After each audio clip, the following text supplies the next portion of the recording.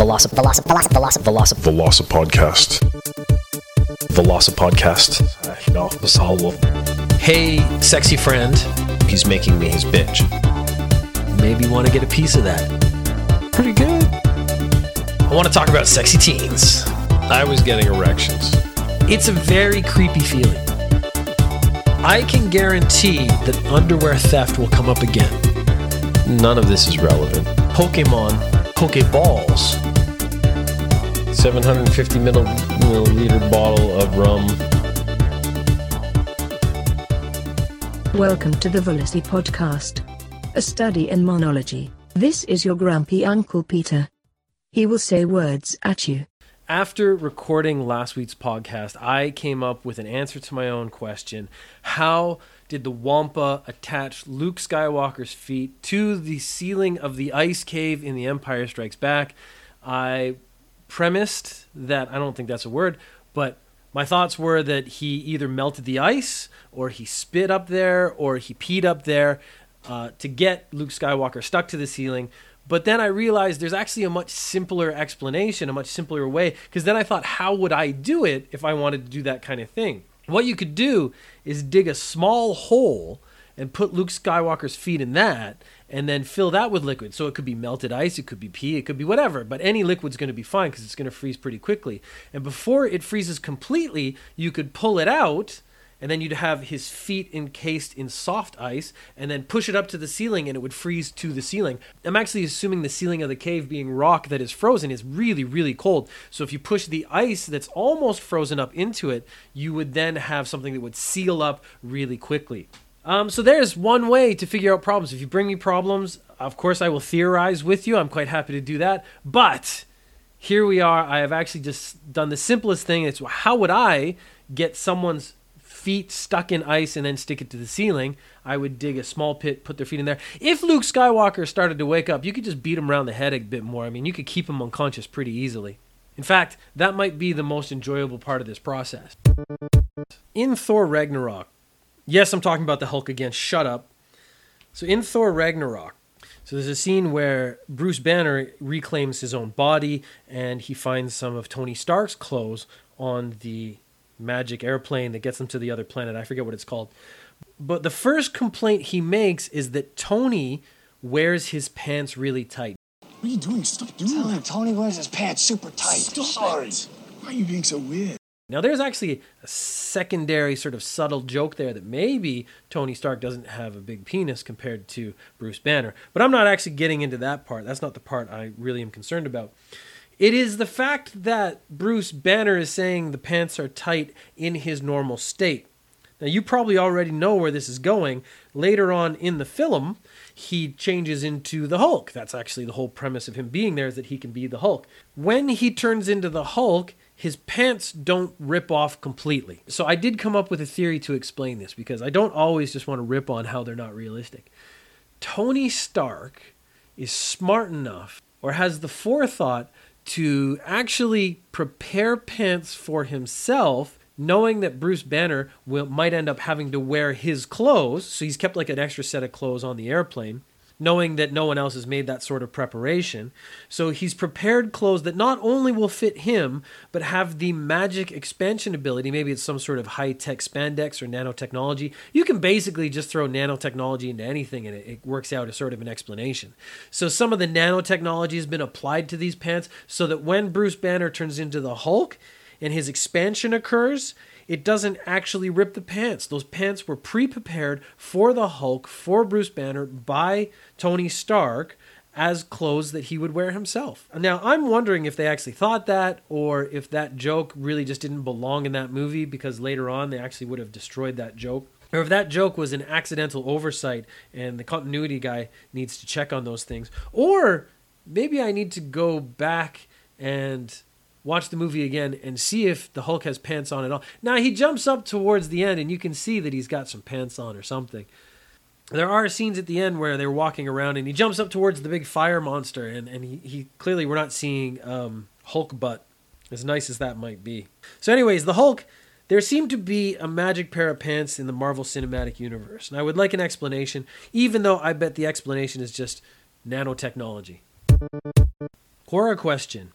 My friend from Germany says that America is not the greatest country in the world. How can I convince him otherwise? This is a very good question. I actually really enjoy this idea. The problem is, again, the premise is that the person doesn't really understand what they're saying. Because how you judge a country and how someone from another culture judges a country are going to be different inherently. So I don't think you're going to convince someone from Germany that America is the greatest country in the world, because they probably see America as having very different sensibilities. So one thing you could do is show him actual metrics that would appeal to German sensibilities. I think the first problem there is that German sensibilities are going to be along the lines of universal health care, lots of days off, taking care of the workers, a lot of the things that America is not very good at. In fact, I think if you take a European and ask them what metrics are important for a country towards greatness, you're going to find that what they consider important and valuable is going to be almost diametrically opposed to what Americans think is great and greatness. And honestly, once you come up with any actual data, America doesn't tend to perform very well. So the alternative to that, so you can't just pull metrics off the internet right now and say, the average person makes this much income, because it's actually going to be lower than Germany. The average person has to pay this much for healthcare, which is actually going to be much higher than Germany. Insurance, days off. I know the vacation, I keep saying days off because I know the vacation packages in Germany are dead serious. They get some of the most days off in the world. But my understanding is when they're at work, they expect you to work. So that's a sort of different sensibility as well. So the alternative, how can you convince him that America is the greatest country in the world? Because none of the facts that you could use now would actually be very convincing. Well, here's the idea. You change the country. So you take all those German sensibilities like free healthcare and high taxation and taking care of people and no guns and you're not allowed to be Nazis anymore, because Germany actually thinks that, which is ironic considering that there's a wave of neo-Nazism in America right now. And then you start making changes to the country. You start using those German models to actually apply them to America, and you vote in people who will actually apply those things and make them happen. Then not only will you be able to convince your friend that America is the greatest country in the world, you might actually end up with the greatest country in the world by every metric available known to man. Okay, Quora question. Why do people say Europe is just as free as the USA when the USA has more guns per capita? The question asker seems to equate guns with freedom. So I would actually like to take a moment and try to educate the person who asked this question very carefully, because I believe the person who asked this question has a lot of guns. But having guns doesn't make you more free as a country. If I could point you towards a country, maybe somewhere in the Middle East, where a lot of people have guns because they're shooting at each other a lot, those places where they have a lot of guns aren't considered particularly free because they have a lot of guns. In fact, a lot of the places in the world that have a lot of guns aren't very free at all. Now, let me just be really clear. I'm not saying I want to take your guns away from you. In fact, I never want to meet you or encounter you in any way, particularly if you're packing heat. But since we're on the internet and you can't shoot through the internet and hit me, guns don't equal freedom. England is a weird place, and it has a long and also weird history. One of the more entertaining stories is that there have been multiple serial spanker incidents in British history. One of them happened in 1712, and there were 70 attacks between October and December. So in a 2-month period, 70 women were caught unawares, bent over, and spanked vigorously. The serial spanker was eventually caught, and he confessed. His confession, though, reveals a great deal. He was resolved to be revenged on all the women he could come at after that manner for the sake of one perjured female who had been barbarously false to him.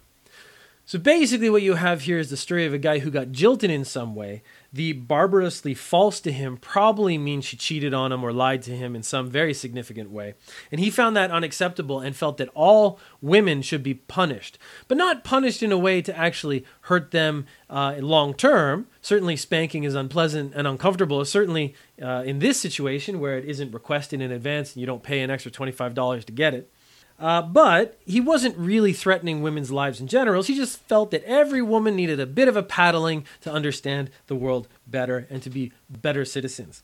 What we do see is a person who's very driven towards goals, because from October to December is only a 2-month period, and he did 70 attacks. So over that period, that is 17 and a half attacks a week. So he is doing a very good job, because he is doing 2.5 attacks every single day.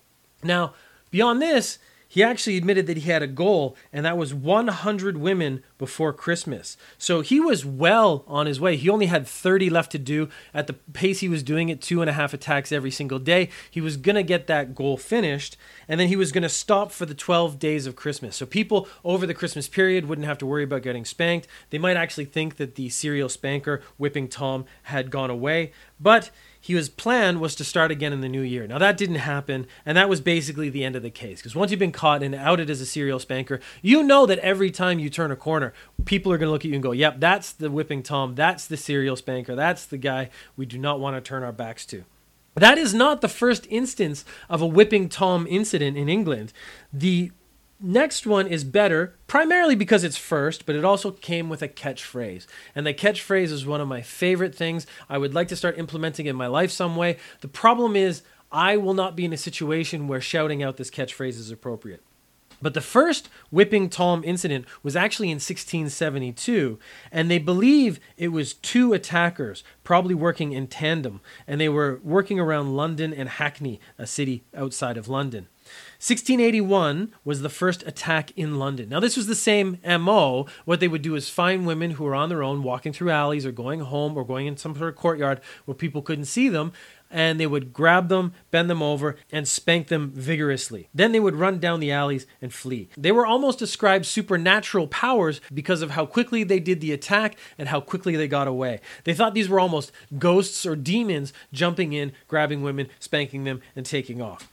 The police could not catch them, and this was leading to several complaints regularly, but the police just weren't able to patrol all these back alleys that existed all the time and be able to catch them. The city just was set up to help people escape the police. So vigilante groups were organized. So now you have groups of people trying to be Batman, going around patrolling areas, trying to catch Whipping Tom, the serial spanker. So now getting to the part that actually made me enjoy this story. He would grab the woman, hit them with his hand or a rod, and the vigilantes would actually dress in drag. They would dress in women's clothing and try to get attacked so that they could try to catch Whipping Tom. But the thing that makes this one of the most exquisite stories is that as he spanked the woman, he would sometimes shout, "Spanko!" Now, Spanko is something I want to shout, and it's something I want to shout everywhere I go. The problem is there is no situation I have where I could shout Spanko and it actually makes sense, because it has to make sense. You can't just go around shouting stuff for no reason, because then people wonder, why are you shouting it? But this shows a level of bravery, a level of being beyond just the regular desire to spank a woman. He wants to announce it to the world to make sure everyone knows that spanking is happening and you better look out. And it suddenly sounds a lot like Santa Claus to me, because they know where you are, they know they're watching you, and if you do a bad thing, Spanko, it's coming, and it will be hard and fast, and it's supernatural. And I now think Santa Claus is actually Whipping Tom. Velocip podcast.